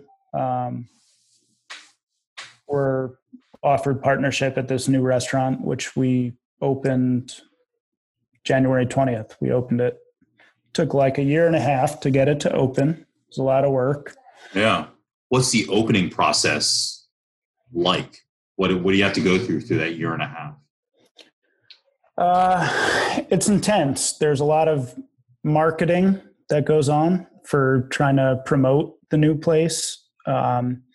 We bought a building that was a restaurant for like 12 years prior. So we had to basically gut it and rebuild it. So then you're dealing with a GC, a general contractor, who's doing a lot of the gutting. And then once the GC's done, you've got to have, your interior designer comes in, and your interior designer is battling with the GC. And I don't know if you've ever, do you own your place there? Do you rent or rent? Yeah, I've been renting this whole time. Yeah. I can't handle the stress of like my AC not working and what that would cost me. When you own a place, which my wife and I do, you'll see that you're all of those things. But, things go wrong. Things go wrong in the building. The contractor can't get things done. And then people start to blame each other. The GC is blaming the interior designer. The interior designer is blaming the GC. It just gets dragged out. Contracts, permits, getting permits through the city for what you want to get done. It takes time. So and during that time where we're kind of dealing with trying to get everything done, me and my partner, Aaron, the other chef there, are kind of just testing recipes, trying to get the menu in order at the other restaurant we worked at full time. So we spent. Are you trying out recipes at that place that you're going to bring onto your new menu? Yeah, basically testing them out just for us to see, and then we would put like an occasional special on the menu at our other restaurant that was promoting the new place. So, Asian fusion, was that a passion? Where did that become a passion for you, or how did that become what this was from your side? Was that something you were into? A lot of different things. I've always been interested in Asian food, I guess I would say Chinese food, but, at restaurants, you make family meal every day, which is just, you're making food for the whole staff to eat. Okay. So a lot of the food we would make for family meal would be like stir fries, Chinese food. And then I am the only non-Jewish partner in my business. So the other 5 partners all have like this nostalgic thing of growing up eating Chinese food, especially on Christmas, like holidays and stuff like that. So I'm the only non-Jewish guy that's like these 2 things have been kind of like the genesis of what made us open this place. Yeah. So that's cool. So no one's actually Asian in the group? No. And that's like, 2012, that wouldn't be an issue. But 2020, that's an issue, man. Yeah. Cultural appropriation. And sure. Wow. We're not looking to profit off of someone else's culture. It's kind of just, we love cooking this food. We love eating it. And we're just trying to put it out there. So that's cool. Has it, prior to this happening, it's April, it's the end of April now. So a little over 3 months ago is when you guys really started, I guess, when you guys opened.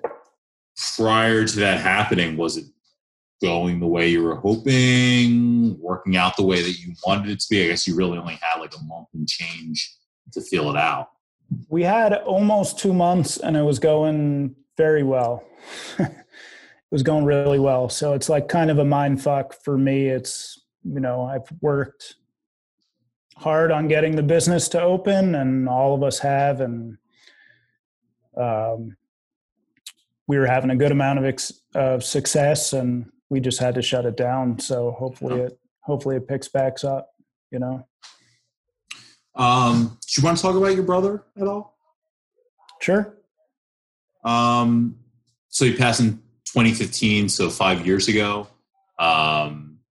I looked through looking through your Instagram. You post about him, just remembrance of him. you want to talk about like how he passed, what it was like for you 5 years ago, what that world was like for you? Sure. I mean, it was a major shock. Obviously, you're not expecting somebody you're close to die all of a sudden. We had just bought this house that me and my wife live in, and we bought it. We kind of signed the papers in December of 2015. And then I remember being in here for, I don't know, a week. And then like 3 days after Christmas, my sister called me and said that my brother's wife had called her and said my brother wasn't feeling well and had turned blue, and they were living in Brooklyn at that point. And so I freaked out. I didn't know what to do. I called my sister-in-law, and she was freaking out.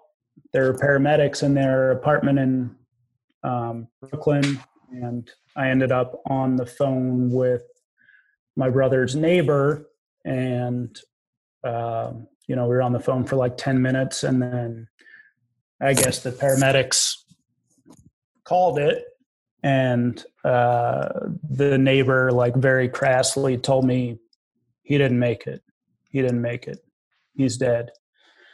So that was kind of like, just bought a house here. It was like 3 days after Christmas. And that was the news we got, like he's gone. And it was extremely shocking. Like I said, I was really close to Joe. He was always very good to me. So that's like, I know you were an only child, but this was like, at that point, 30 years of my life where I've had 30 years with this guy all the time. We talk all the time. So he died out of the blue, and we didn't really know what happened. He had some drug problems in the past, and we thought everything was cool, everything was good.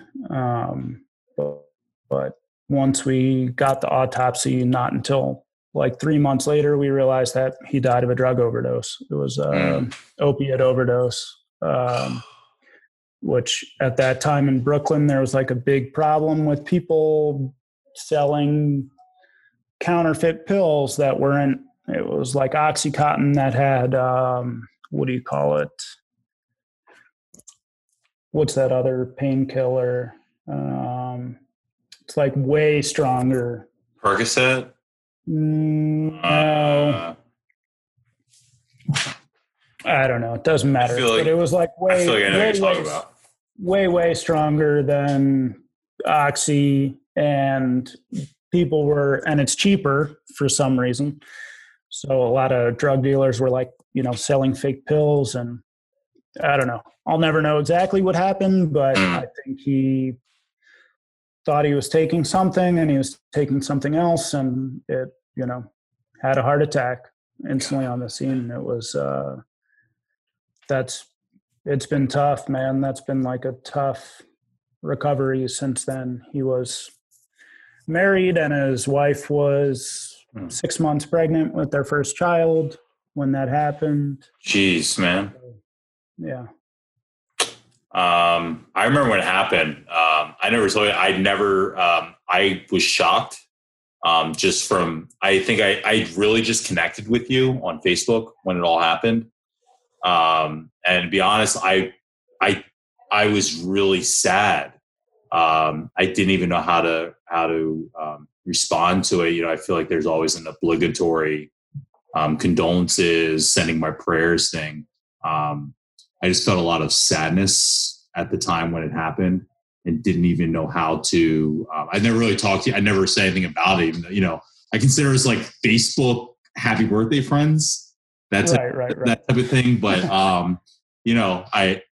and so with that comes, the obligatory, I'm so sorry for you. I didn't really know how to respond to it, because I felt extra sorrow that I didn't really know how to talk about it with you, or say anything when it happened. No, man. I mean, I I don't think there's any appropriate response. I mean, I wouldn't wish on my worst enemy to lose a sibling like that. And I mean, for my parents to lose a child, it's tough. It's like, I still have days where I wake up and like think of things like the Eagles winning the Super Bowl and I'll be like, oh man, I got to text Joe about that. And then it's like, I have moments of forgetting that he's gone. And I know you've had death in your life with close friends too. And it's just, it sucks, man. It's not. Yeah, it's funny you mentioned that. Events that happen in the world are the things that with Ray that I think about. I wonder what Ray would think about this, or I wonder what Ray would think about that, or man, if Ray could see this happen. I think about those things as far as like big life moments in the world. I think about it in those type of terms. Like, what would my friends say if you were here to watch this on the news? Like I'm watching it. Yeah, it's weird. Do you have dreams with Ray still? Yeah, and I remember when Ray first passed, my mom said, you know, when your friends pass, you'll always see them as you last saw them, like as they were. So it is weird that when I have dreams about Ray, he's 18. Right. You know, and I'm 35 with a full beard, and he was just growing goatees at that age. And but he's always that 18-year-old kid that I see with like the slick back hair and pretty much baby face. And I still have I see him in dreams, and this is weird, but they're always generally 90% of the times they are in I am back from the dead type of dreams, where some miracle has happened and he's back, and it's like a can't take it for granted type of thing. And so I have to fill him in on life over the last 20 years. And that's how I generally 90% of the time probably dream about him of, hey dude, I'm back. And now we're just going to start picking up being best friends again in the world, and fill me in. That's funny. I wonder what that is in the brain, because you have a lot more years than me on that. But, you know, so my brother died 5 years ago, but a lot of dreams I have with him in it are like, I know he's dead, but I'm talking to him like, you died, you're back now. So there's like this weird, like, I know he's dead in the dream, but he's always still the same age, but we're kind of talking about like, all right, well now you're back from the dead. So that's exactly it. I know that Ray had died. But he's back. Something's happened that's brought him back, and we're now like, he's like, hey dude, I'm, you know, and it's always like this weird thing of, I've never gone this deep into any of this with anyone. Sorry. No, it's cool. It's always like, you know, I don't want to pressure him. He's home. It's almost like someone gets home from jail, and it's like, okay, well, he's home. He's back on South Chestnut Street, and it's like, okay, I know he's home, and I want to just hang out with him the whole time. And in the dream, I'm thinking like he's got his mom and his dad and his sister, and I got to give him some time. And so maybe tonight I'll call him and see if he just wants to drive around town with me. Like, you know what I mean? It's a conscious memory that he had died and that he's now back, like you mentioned, and it's trying to adapt to that world and not trying to overwhelm him with, you know, of here's new life, or I just want to hang out with you. It is very conscious, like you mentioned.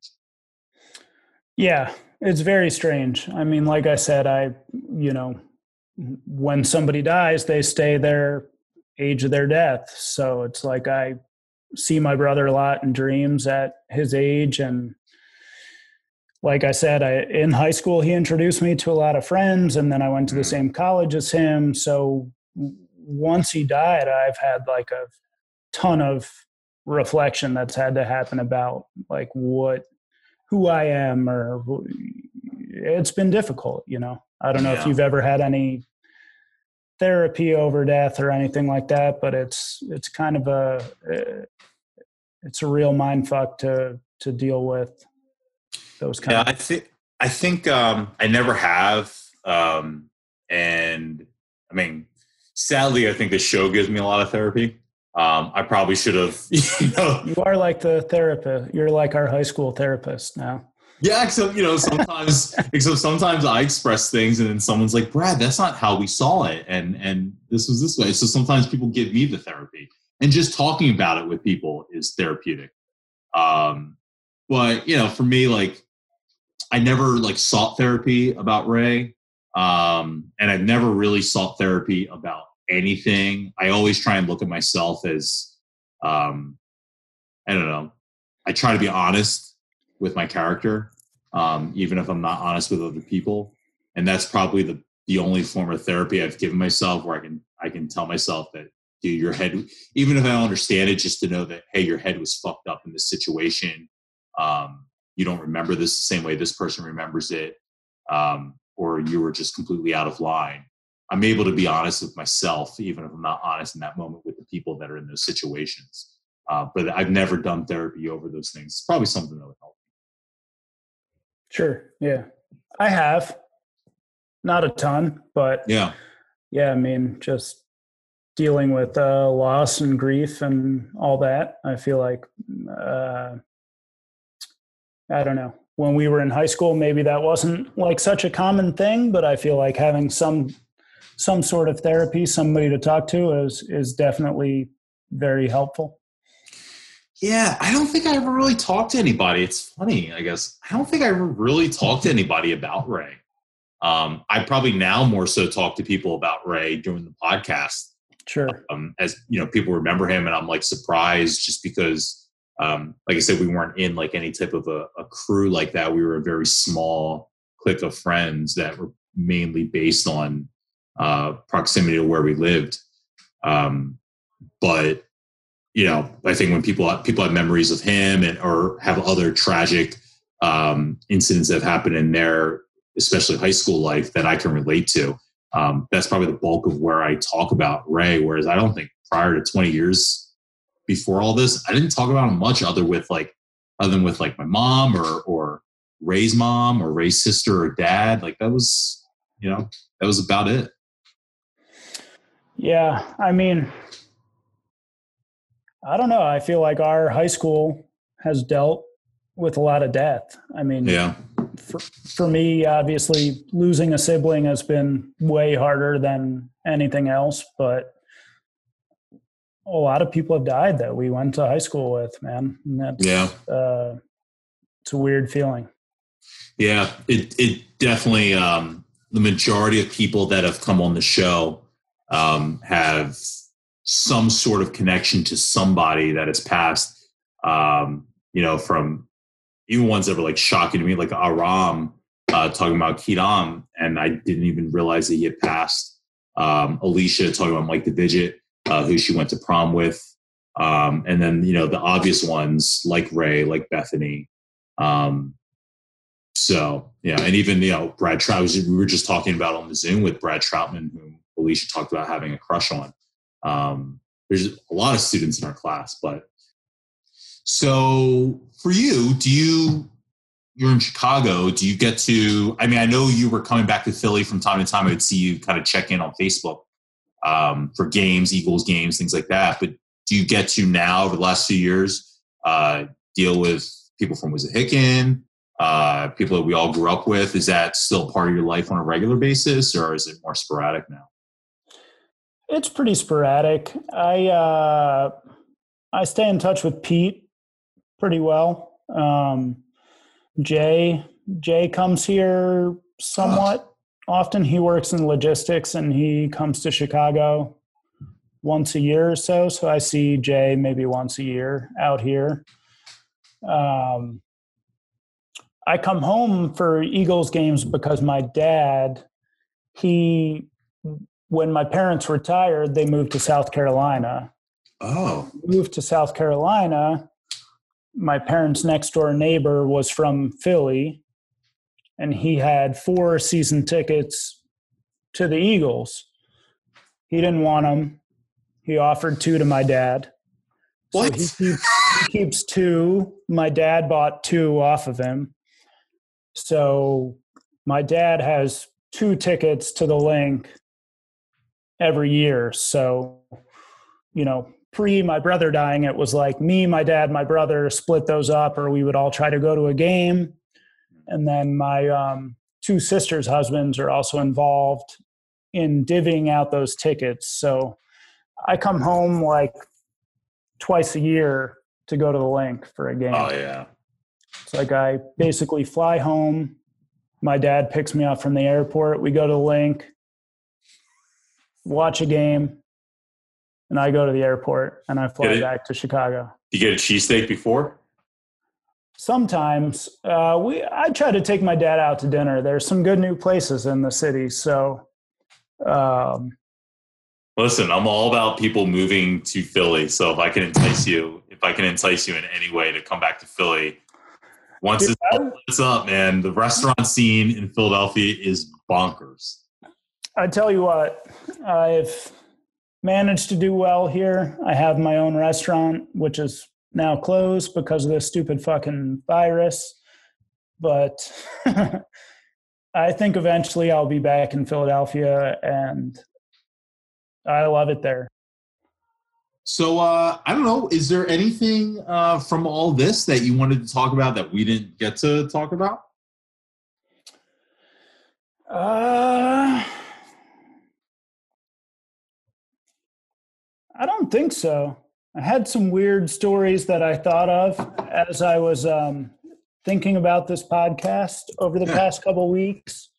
It made me think a lot about high school, and I was thinking about things that happened and things I did. And one of them was that I remembered breaking into Wissahickon High School with somebody who you probably remember, Lauren Hilton. Yeah, I remember Lauren. And I have no idea why we did this. I couldn't remember if it really happened or not, but I DM'd her on Instagram. I haven't talked to her in years. Yeah. The other day I DM'd her and I was like, hey, I feel like I remember us breaking into the high school. And she said, absolutely. You and I did that. Wow. And I have no idea why we did that, but I think it was like 10th or 11th grade. It must have been the 11th grade. Yeah, we had class. I remember having class with you and Lauren Hilton. We had block scheduling together. Oh, okay. And we had, so I think it was maybe math. And I can't remember who our math teacher was. And I think it was English with Mr. Curcio. Curcio, favorite teacher of mine. Yeah. Favorite. But it was block scheduling. We had it in like a half a room, a half a classroom. Yeah, and that's like the only class I truly remember having with you. Well, I was out with Lauren, and we used to hang out, and I don't know what we were doing, but we ended up at high school. And if you're looking at the high school from the front, the back left, there was like a single floor there. Mm-hmm. I don't know what it was, but there was like you could get up on the roof from there. And we got up on the roof and the door was open. There was like a door open in there. I have no idea why we were there. I asked her about this the other day and she says, I don't know. I think we were just fucked up and wanted to go to school. And we got into school at like 9:00 at night. We walked into there and just walked around the hallways for like 2 hours. Okay. Didn't do anything bad. Didn't steal anything. Didn't cause any ruckus. Didn't change any grades or anything? No. Didn't bust into any offices or anything. We just walked in there and roamed around. So that was a weird memory. That would be cool. I think that would be kind of cool, to be honest. Yeah, and what's funny is like I feel like I don't know, I was doing bad things in high school, but this particular thing, we just went there and wanted to get in. We wanted to get into the school and just roam the hallways for maybe 2 hours. Okay. Did nothing wrong. All right. That's okay. Yeah, it's all right. Fine, right? Is that all right? There's no problems with that. Breaking into school? It's fun. It honestly sounds pretty fun. I would have loved to like roam school at my own free will, knowing that I was doing it at my own free will, you know? I'm sure we were scared. We didn't do anything wrong in there. What was going to happen? Tyrone going to come get you? Tyrone. Do you remember what we called Tyrone? No. What was it? Our name for Tyrone was 2.5 because he was half of a 5-0. Half a 5-0. Yeah. So I remember a lot of times like skipping homeroom, or we'd go to Costa's for breakfast. Yeah. It's like, hey, I'm 18. Give me Marlboro Light. Are you sure you're 18? Yeah, sure. Show me your ID. Yeah. Yes, I'm 18. Well, Tom, this would be the moment that I normally, if this was in person, I would ask you to sign my yearbook. Oh, well, how do I? It's not available. So all I can do. Oh, look, that's me. Is show you. Well, here's what I'll do. I'll sign it and I'll mail it to you. Text me your address. I'll send it to you, and then you can airbrush it on. Yeah. You can Post-it note it to your book. You know, when this is all done, you'll have to when you come back to Philly, we'll have to meet up. You'll have to do a signing. Well, I hope we can. I mean, I try to come home twice a year to see an Eagles game. So yeah, you're close enough. I can. Oh yeah. I can meet you for a beer or something like that. Yeah, that'd be great. Hopefully, this is all sometime soon in the future. This lets up.